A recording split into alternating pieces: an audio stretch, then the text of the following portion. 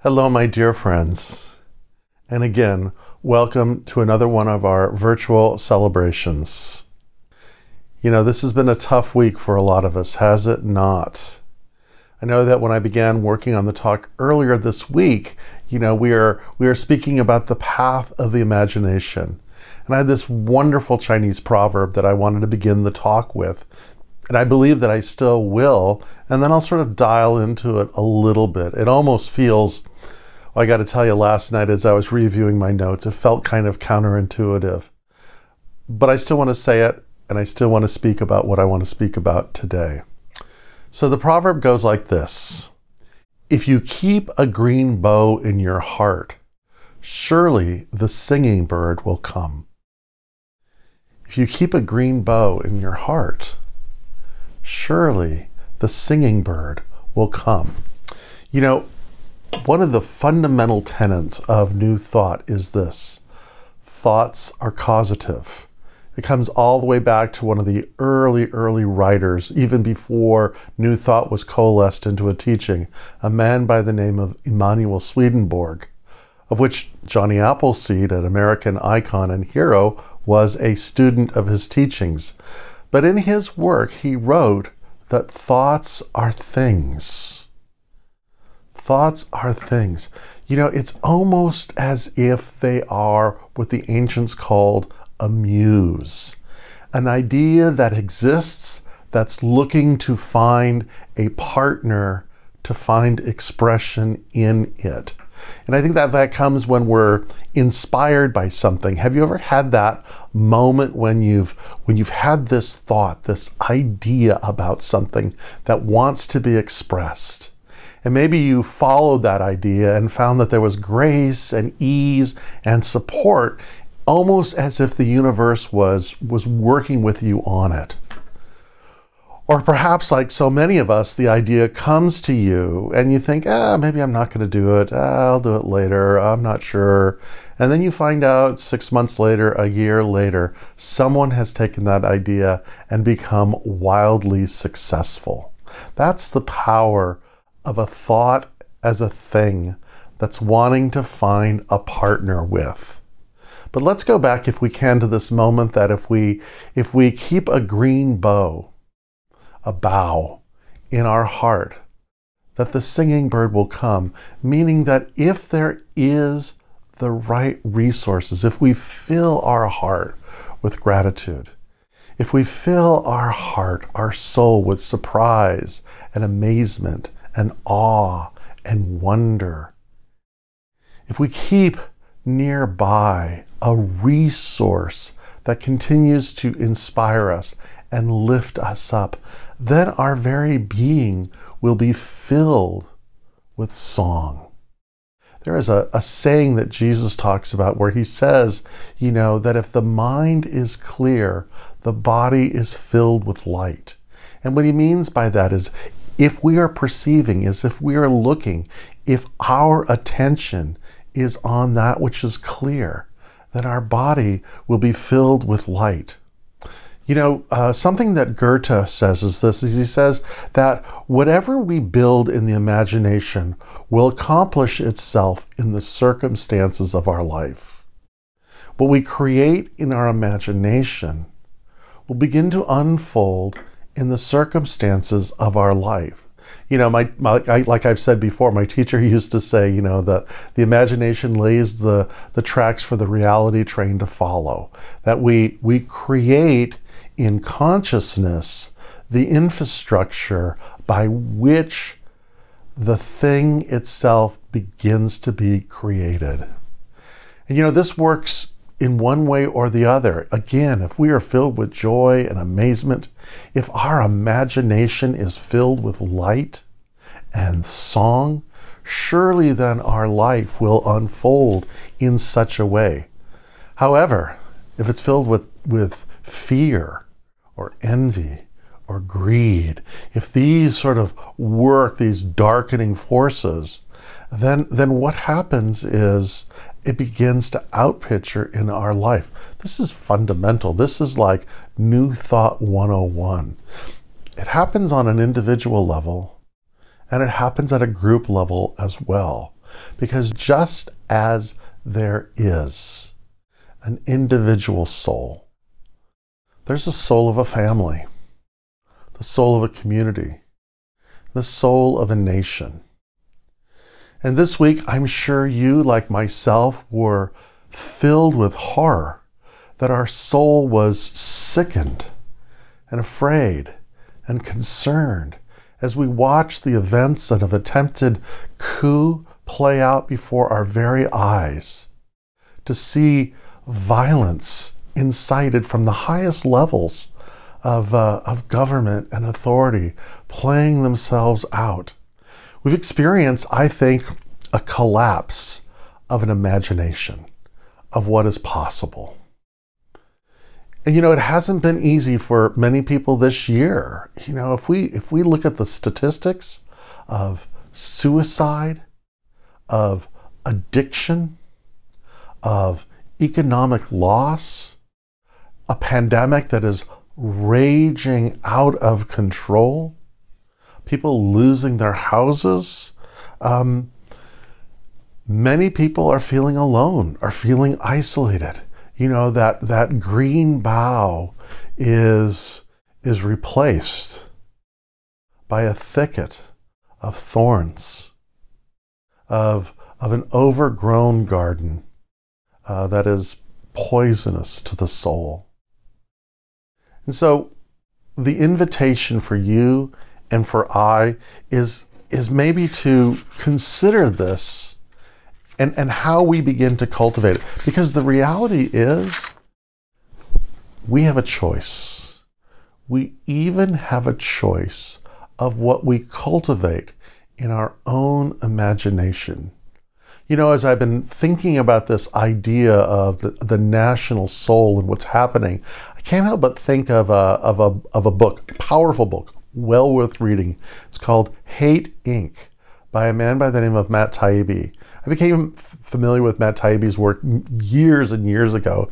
He used to write for Rolling Stone. But he had a change in his own heart, maybe when he became a father, when he really began to take his writing serious. But in this book, he talks about essentially what has happened in our nation. There used to be a time when the evening news, Uncle Walter or, Huntley and Brinkley, there used to be a time that the evening news was designed that the whole family watched it together. That leftist uncle of ours that was a socialist, or maybe the young one who was a young conservative, the whole family sat together and watched the news together. That was an important thing because it led to discussions, perhaps arguments, but there was a sense of love and of balance within the heart. And what strategically happened is that the news began to be more focused on specific demographics and excluding everyone else. It was no longer something that the family watched together, but perhaps that family began to watch in other rooms. One watched one political ideology and the other watched another political ideology, and both political ideologies were generated with hate, with fear, with suspicion. Because what we know of how the mind works is it responds to this, it triggers this, it becomes addictive. And so we've all been played on our confirmation biases by those who would want to separate us from being in a conversation together, for sharing, for disagreeing in a civil way. There's an old saying that my teacher used to say that the devil only needs to do one thing to create turmoil, and that is convince somebody that they're right and the other person is wrong. And what the devil does really is it convinces both people that they're right and the other one is wrong.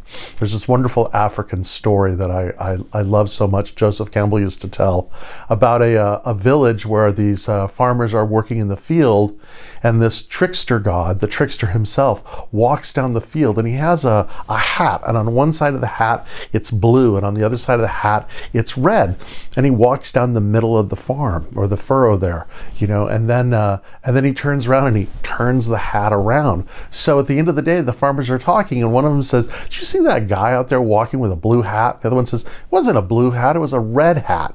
And they get into an argument, and then they go fisticuffs, and then they become so enraged with each other that they go before the village elders. And finally the trickster shows up and he says, no, that was me with the hat, and I turned it around because, sowing discord is my favorite thing to do. As a nation, we are grappling with the effects. Thoughts are causative. And we are grappling with the effects of what happens when the imagination is infected with suspicion and greed and a belief, above all else, that they are right and the others are wrong. And so all of us then are being asked to ponder a level of healing. And it begins, I think, very personally for each and every one of us. And to think about, this book that Matt Taibbi is talking about, this idea that all of us have been played. And to dial it back and to maybe say no to that. And, in Buddhism, there's this term, it's called mental hygiene. And it's like gardening, right? This time of year, in the rose gardens, it's time to prune back. It's time to clean up. The winter time is a perfect time to clean, to make ready for spring growth. And our mind perhaps the same way, as we are moving into this winter time, it's maybe to take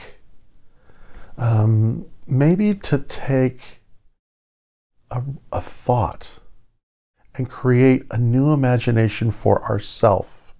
And as we hold that powerful thought within ourself, that new imagination within ourself, it creates the opportunity for you and I to become bridges, to become a place of peace, a place of healing, and a place of reconciliation. There's this wonderful poem by the great Sufi mystic Rumi, where he says this: "This being human is a guest house. Every morning a new arrival, a joy, a depression, a meanness, some momentary awareness comes as an unexpected visitor. Welcome and attend them all. Even if they're a crowd of sorrows who violently sweep your house, empty of it furniture, still treat each guest honorably. He may be clearing out for you for some new insight." So I think what Rumi is saying here is, our life, the goal of our life is to live an undefended life. And to welcome whatever feeling, whatever emotion comes, and attend to it. To ask it what it needs, what it's afraid of, what it wants, who it wants to connect with. And even if it feels that this thing becomes overwhelming and robs us of something, that perhaps even there, as the mystics have always said, in God all things are possible. A newness can come. A novelty can come. Even in grief, there is possibility. I want to do a little show and tell with you all, if I may, and that is this. I got for Christmas this year this wonderful new translation of the Bhagavad Gita Comes Alive. And I just love the style and the prose. It really just makes things so accessible. And the story of the Gita is an amazing, wonderful story. It is an entire conversation between Krishna, who is an avatar of the divine, and Arjuna, who is his friend. And the entire conversation takes place on a battlefield, the battlefield of Kurukshetra, which means the field of Dharma, the place where we have come to be and do what is ours to do. You know, and this sacred writing, like so many others, can be read on so many levels. It is a story of a battle that was supposed to have taken place 7,500 years ago. It can also be considered the workings within the body itself, or how our mind works, that there is this cosmic battle between what is ours to do and how one lives in integrity against that which wants to usurp and to take what's not theirs to have. And so, you know, Krishna is this wonderful character. His name is Bhagavan, which means God as the summation of all that is good, of all that is true, and all that is beautiful. And what they mean by that is it's an image of God that is approachable, engaging, luring, desiring, our friend. And Arjuna is that part of us that when we face things, you know, our guest house is full of sorrow or fear or whatever confusion that there may be, that if we can listen to these immortal words, if we can listen to the new imagination that's wanting to come forth, that it leads us into a great sense of beauty. You know, what's really interesting is at the end of this great dissertation, Krishna says to Arjuna, you know, I love you, you are my friend, and you may do what you want to do. Because that's what love is, right? Love, in order to be love, must be free. We must be free to choose. And so really, even though it takes place on a battlefield, it's a love story. And what I want to invite for us to consider today is to begin to practice an imagination by connecting to that inner guide that all of us have. You know, we are so familiar with our inner critic, but the inner guide is loving and good and desires what is best for us. And so what I invite you to do is join me in an imaginative contemplation. And it is this: imagine yourself in a mystical place, the field of Kurukshetra. And there you are, noticing all around you, friends, cousins, uncles, teachers, mentors. There you are facing something that you know now, that it is important for you to do, but what for whatever reason you may feel confused or afraid or powerless or whatever it is that holds you back. Notice that you are there with your friend, the divine, who is loving you, not judging you, not condemning you, but is there for you. And perhaps it's an image of Krishna. Perhaps it's an image of Mary or Jesus. Perhaps it's an animal totem.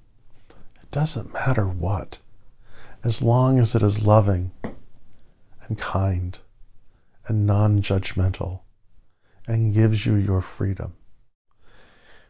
And if you can be in this place and quiet yourself, you will notice that green bough in your heart. And you will notice that if you are still, that you can hear this divine word.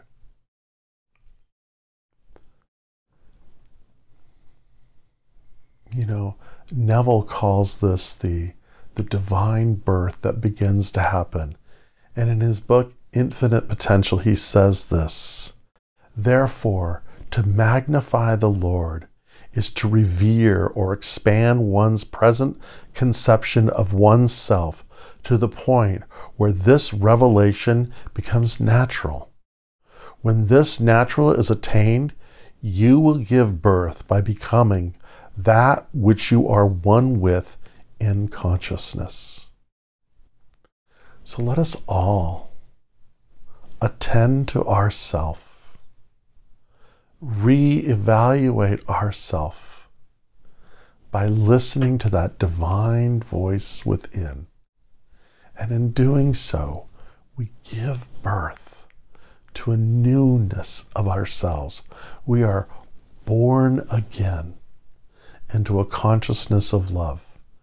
We create a new imagination that is filled with health and prosperity and joy and love and connection. And in doing so, we become a place of transformation.